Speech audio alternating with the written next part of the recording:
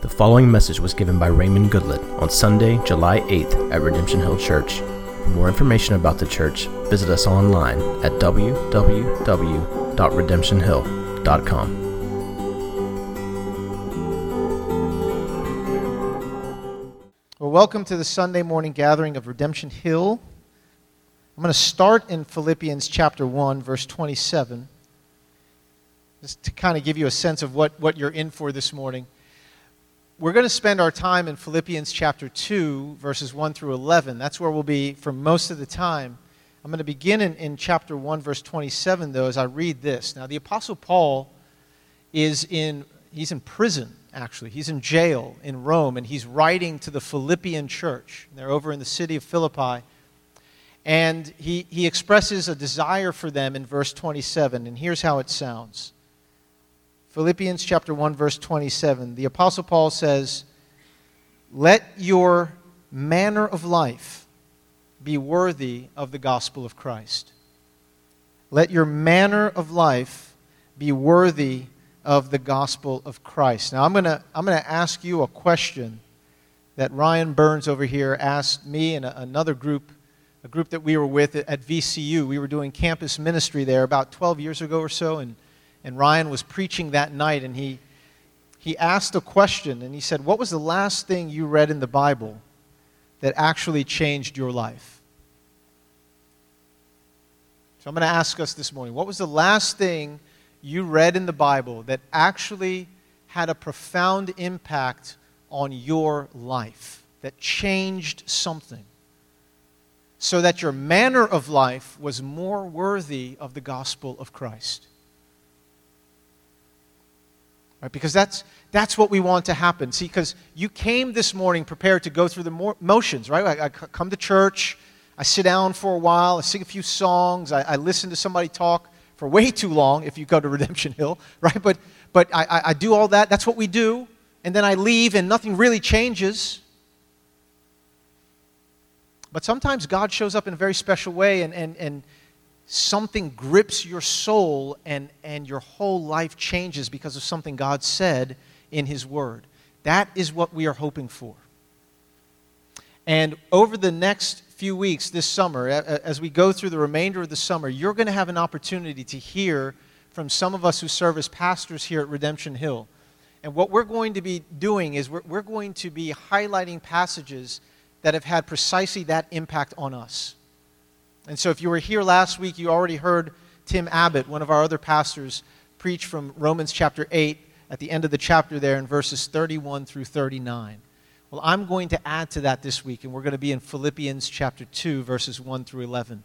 And what you're getting is like a mixed tape. Some of you can appreciate that analogy, right? You remember those mixed tapes where you would put all your favorite songs? Ryan, some people are looking confused. They're too young. It's a playlist.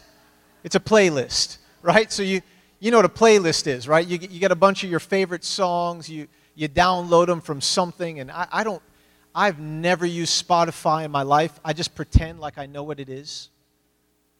By now, that's probably outdated and obsolete. I have no idea what you young people use. But back in my day, we would have these cassette tapes.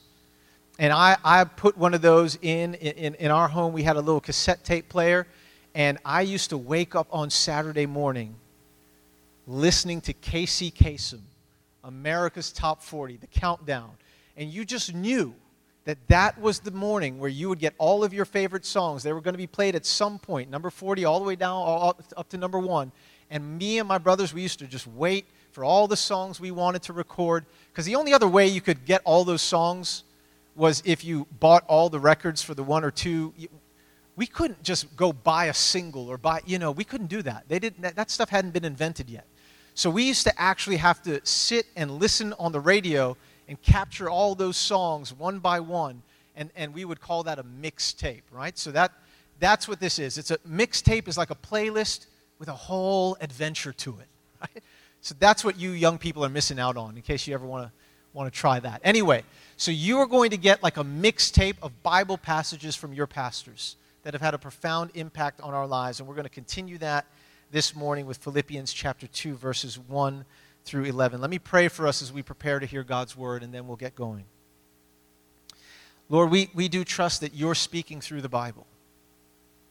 And we believe that when you speak and when our hearts actually interact with your voice the way that they should, everything can change.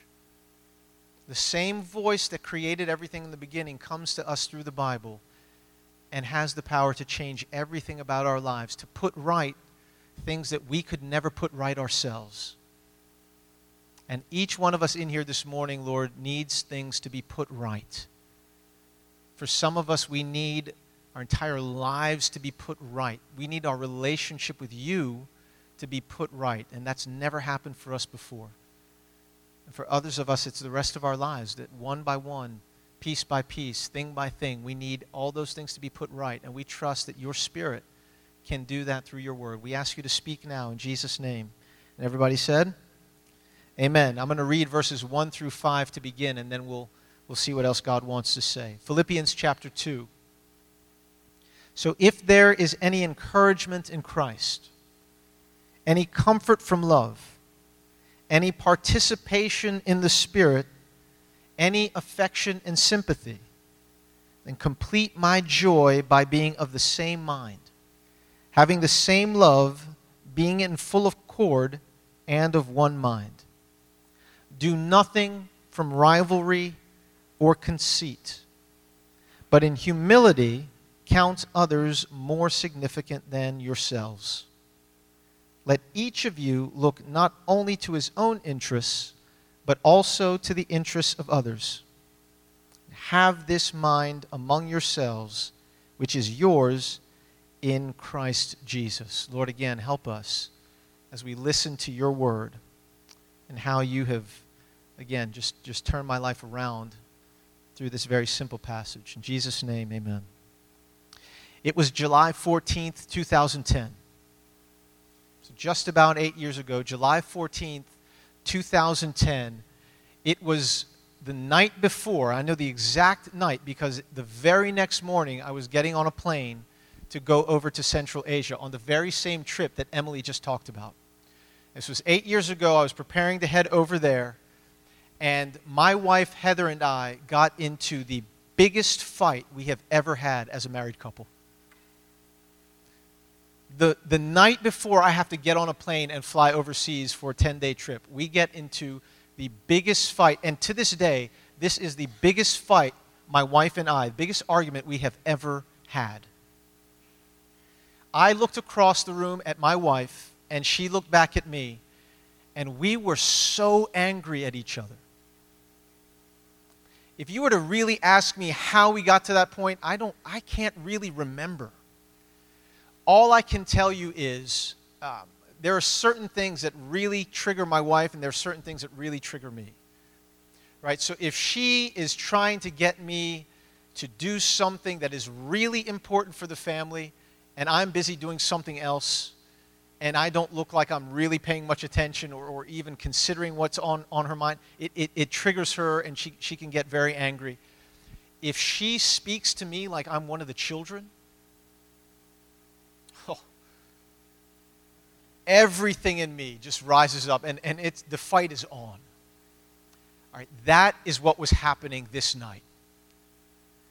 And she tried to speak to me very calmly and nicely. All she got in return from me is, I cannot believe you're telling me what to do again. And I looked over at this, my beloved wife. I looked at this woman that God has given to me, this incredible woman of God who is my wife. And all I could see, verse 3, was a rival, an opponent, an enemy. And trust me, it was mutual. I was stuck. I could not get out of this argument. We could not fix things. And I think we tried for a couple of minutes. And I picked up the phone, and I texted Robert, I texted Ryan. I don't know, you might have been in on that as well. I texted some of my friends here, some of your pastors, and I just said, can you guys pray? I don't know what's going on. Heather and I are at each other's throats, and nothing we are trying is working. And so at that moment, Heather and I, we had this rule where we won't let ourselves go to bed with unresolved conflict. At the very least, we'll look at each other and say, all right, it doesn't look like this is going to be fixed right now. When can we talk about this later? Whether that's tomorrow or it's, a couple of days from now. When can we sit down again to talk about this? Well, I was getting on a plane to leave for 10 days. I was going to be overseas. We had to deal with this before the sun went down. And so we just decided there, Heather was going to stay upstairs. I was going to go get some space downstairs. And we were just going to pray and ask for God's help. And that's what we did. We went to separate places in the house. And I went downstairs and took out this Bible. And I sat down on the sofa. And this is the passage that the Lord brought me to. And He spoke to me through this passage and said, Raymond Goodlet, I have your attention now, don't I? You need to learn how to count. You need to learn how to count. Now, my big problem was that my wife was talking to me as if I was a child. And now the Lord is telling me I got to learn how to count. Well, you do that when you're little, right?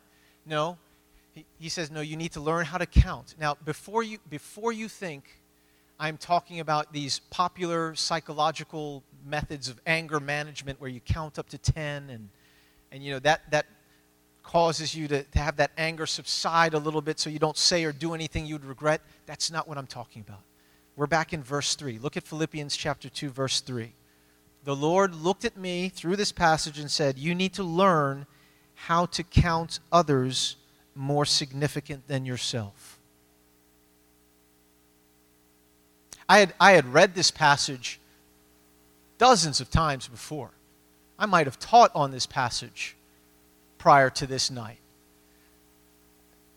On July 14th, 2010, I really learned this passage. It changed me. And it is still changing me. See, if you know me very well, or you've had the unfortunate experience of encountering me at one of my worst and most selfish moments, then you might doubt whether or not this passage is actually at work on me. And I couldn't blame you for that. But I'm telling you it is.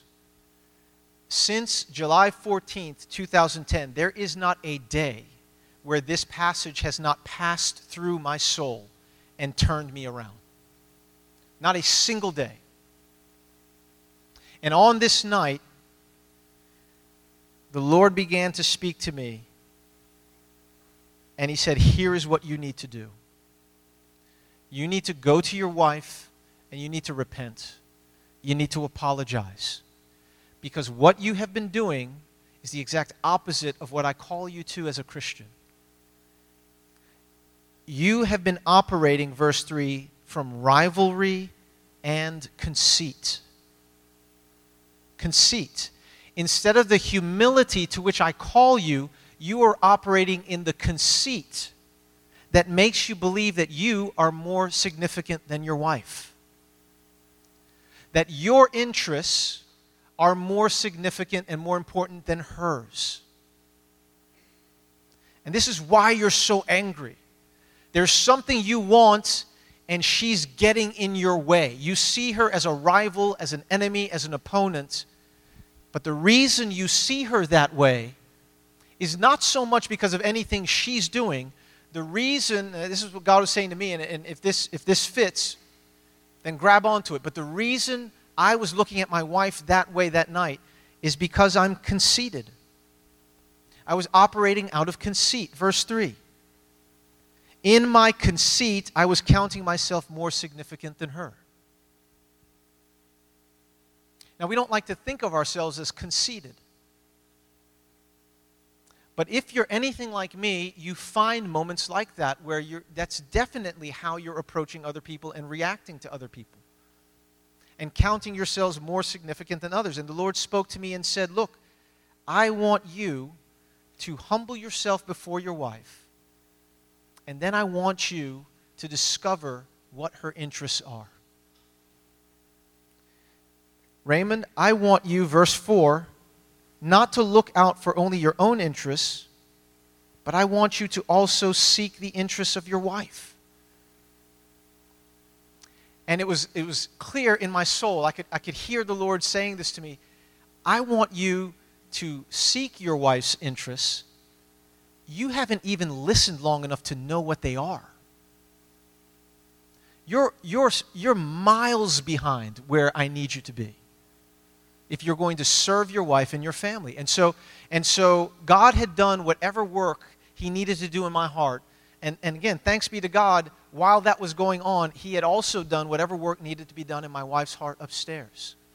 Now, I'm going to lay out for you now a process that God walked me through that has helped me to this very day when it comes to dealing with conflict like this, dealing with anger like this, and applying the truth of God and the gospel to these cases that all of us experience in our relationships with other people, even those closest to us. I do not want you, however, to misunderstand what I am doing. I do not want you to think that I am giving you some formula that you can just pick up and use, because that's not what happened that night. That night, God did a miracle in my heart and my wife's heart at the same time. And the miracle through which God took me, at least, from a place of conceit and brought me back to a place of humility where I could actually serve my wife and love her the way that I'm called to as a husband, that miracle is what each of us needs. As often as we find ourselves on the wrong side of this passage, that miracle is what we need. So if you hear anything from me, then here my advice to you is to seek the one who granted that miracle. Go to God the way that we did that night in prayer, and He is the one who, by His power and grace, will start to put things right. But the process through which He walked me was also very helpful. And if it's helpful to you, I'll share it with you this morning. And so He said, take out a piece of paper and take out a pen. Again, you young people, you're so digitized, you don't know anything about this. But I actually got out a piece of paper and a pen and wrote some things down. And it's as if the Lord said to me, now you know very well what your own interests are. Write them down. What are you so upset about? What is it you want and you think your wife is getting in the way and preventing this from happening? What is it you're so upset about? Write it down. And I listed 5 or 6 things on that piece of paper. And then I tried to write what I thought Heather's interests were. And I got to like 1 or 2 of those. And then Heather came down and we prayed together and we started to walk through this process. And I actually said to her, Heather, I'm so sorry. I am so sorry. I was operating in rivalry and conceit. I was counting myself more significant than you. I was completely wrong to do that. Can you please forgive me? I know that God wants me to not only look out for my own interests, but yours as well. And I wasn't doing that. In fact, I wasn't even listening to you long enough to know what your interests were. Can you please forgive me? And can you help me understand what you were trying to tell me when I was too busy thinking about myself to even listen? And my gracious wife forgave me. We started to talk through it that night. She helped me actually fill out whatever was on her mind in terms of her interests before I had to leave. And we had this now combined list of our interests. But we were no longer enemies or rivals. We were teammates again. And we had a combined list of interests. And we held each other's hands and we prayed. And I said, Lord, you know, I'm ready at this point to simply seek my wife's interests even ahead of my own. Is there any reason why we shouldn't go that way? Is there anything that I listed that maybe we should do first? And I was kind of hoping he would say yes. No such thing happened. He seemed to be perfectly fine with me putting my wife's interests ahead of my own at that moment. And that's what we did. So we started to go through that list together, one thing at a time, starting with the bottom of the list and working our way up, just like Casey Kasem. And again, miracle of miracles, God put things right between me and my wife that night. And again, we're both works in progress. I like to think of it now. Just last week, I was looking at the house next to me. to my left on our street. And we're again, like, we're not perfect. If you read Philippians chapter 3, it's really interesting. Paul says the very same thing, I think in verse 12, where he's saying, I don't consider myself to have already attained all of this. I'm not perfect. That house next to me is a great picture of that every time I lose sight of this, because it's really, it looks broken down on the outside, broken windows, it, needs a lot of love. And this general contractor has moved into the house and has been living in there for a little over a year at least. And his deal with the owner of the house is he would move in for reduced rent and start to fix things up a little bit. And I know things can take some time, but I'm looking at the house thinking, like, I know the contractor's getting a good deal from the landlord, but it doesn't look like what's going on over there, right? And then I had a conversation with that contractor not too long ago. And he began to explain to me what was going on.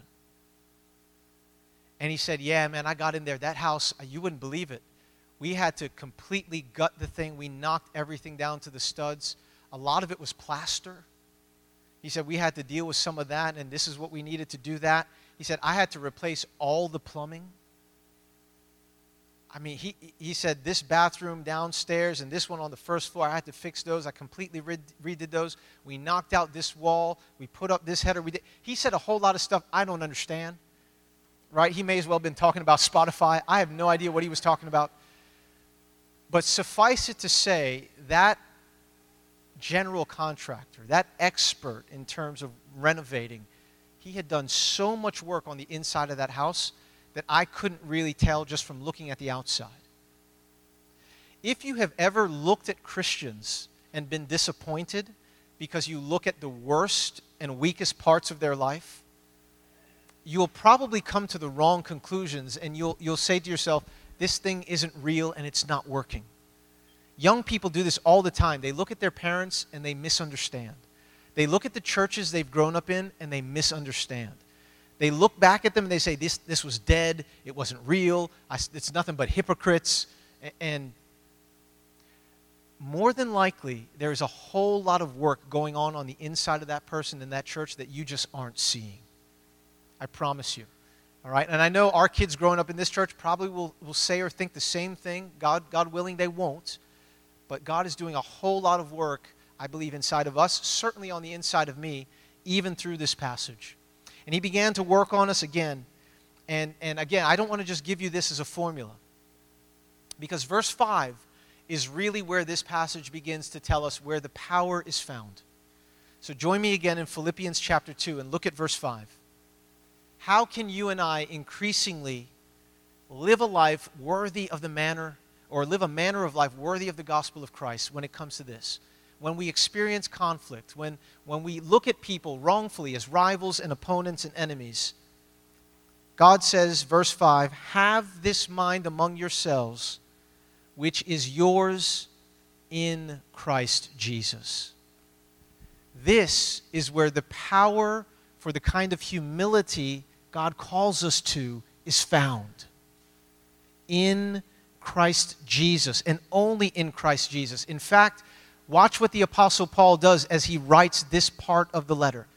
He begins to turn the eyes of our heart toward Jesus, and he says, look, your only chance of having this kind of humility inside you, which allows you to count others more significant than yourselves, is found in looking at Christ.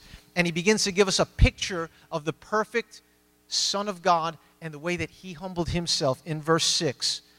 This Jesus, who though he was in the form of God, did not count equality with God a thing to be grasped, but made himself nothing, taking the form of a servant, being found or being born in the likeness of men. And being found in human form, he humbled himself by becoming obedient to the point of death, even death on a cross. Therefore, God has highly exalted him and has given him the name which is above every name, that at the name of Jesus every knee should bow, in heaven, on earth, and even under the earth, and every tongue confess that Jesus Christ is Lord, to the glory of God the Father. It is only as we begin to look at Jesus that this Word, this Spirit, begins to take its effect on our lives. We become more and more like Him as we look at Him. I hope the process I mentioned helps you, but it is looking at Jesus that really gives the power. In fact, the Apostle Paul would say this explicitly. Flip over to 2 Corinthians chapter 3. In 2 Corinthians chapter 3, just a couple of books over to the left, in 2 Corinthians chapter 3, verse 18, the Apostle Paul would share this with us. And he says, you want to be changed?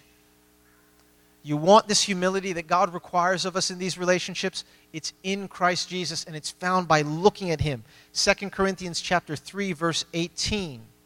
And we all with unveiled face, beholding the glory of the Lord. See, it's as we look at Him, the Bible says we are being transformed into the same image from one degree of glory to another. The change that we need comes from looking at Christ. And that is where I call your attention today. That is how you and I are going to be changed by the Lord. In fact, I'll put it to you this way.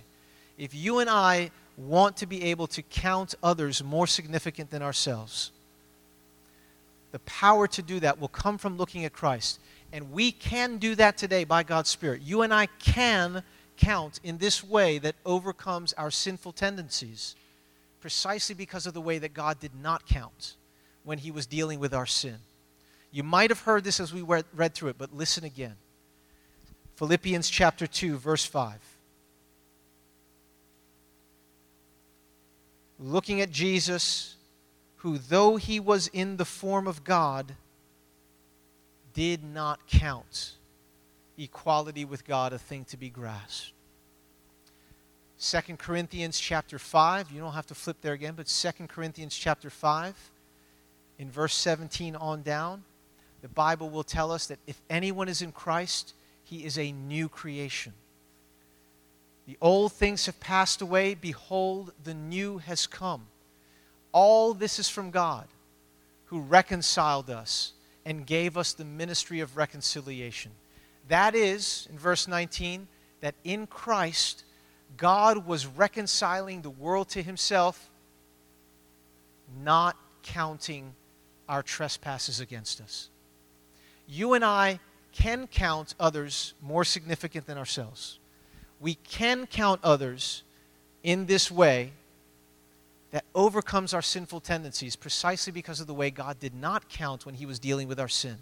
He sent His Son Jesus to the cross, not counting our trespasses against us, so that for all who believed in Him, who trusted that when Jesus went to the cross, that He was taking our place, that He was dying for our sins, the ones we had committed, that He was perfectly innocent and pure, but offered Himself up for our sins anyway. God has determined to save us and to forgive us if we put our faith and our trust in Christ. That offer is for you this morning. It is for you this morning. It is one thing for me to sit here and to tell you that I still need to have my life put right in this area, and I certainly do. It is quite another thing for you to be sitting there and realizing, do you know what? I need first things first. My sins have not yet been brought to Jesus' cross for forgiveness. If that's you this morning, I beg you to come.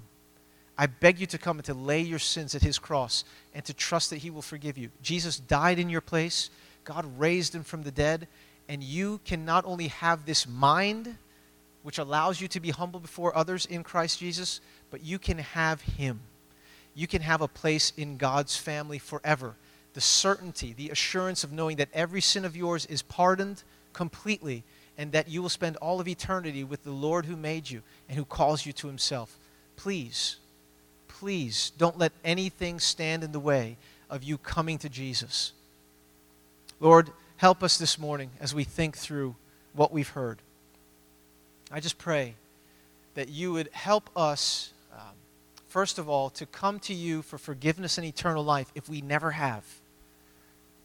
But more than that, for all of us in the room, Lord, that you would help us, even those of us who have been blessed, to come to Jesus' cross to receive that forgiveness and eternal life.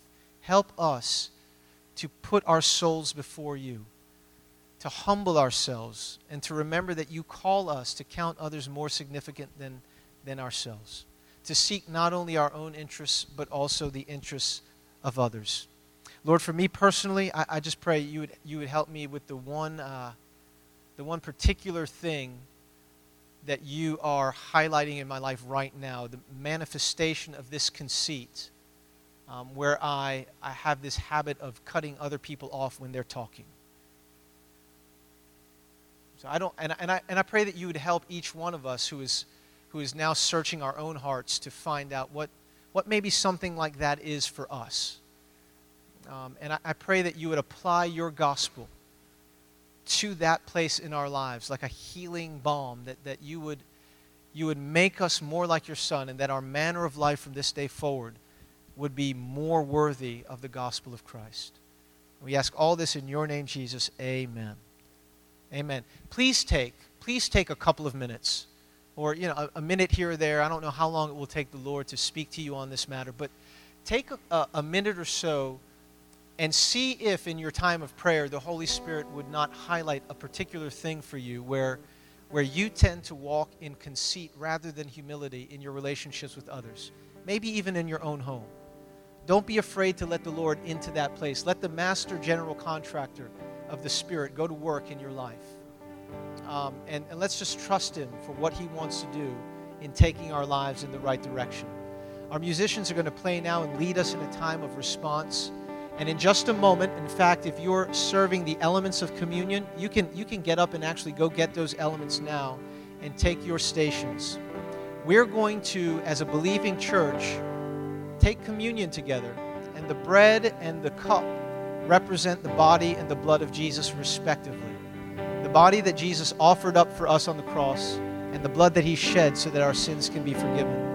And the Bible tells us in 1 Corinthians chapter 11, verse 26, as often as we do this, we are proclaiming the death of the Lord until He comes.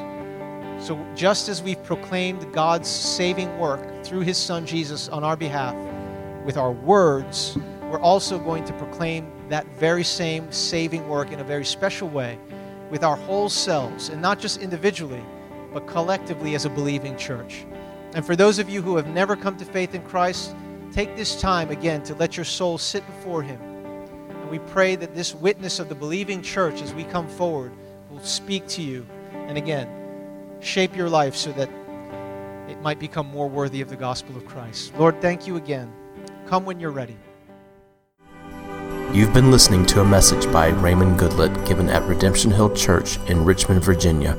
For more information on the church and to hear other messages, please visit us online at www.redemptionhill.com.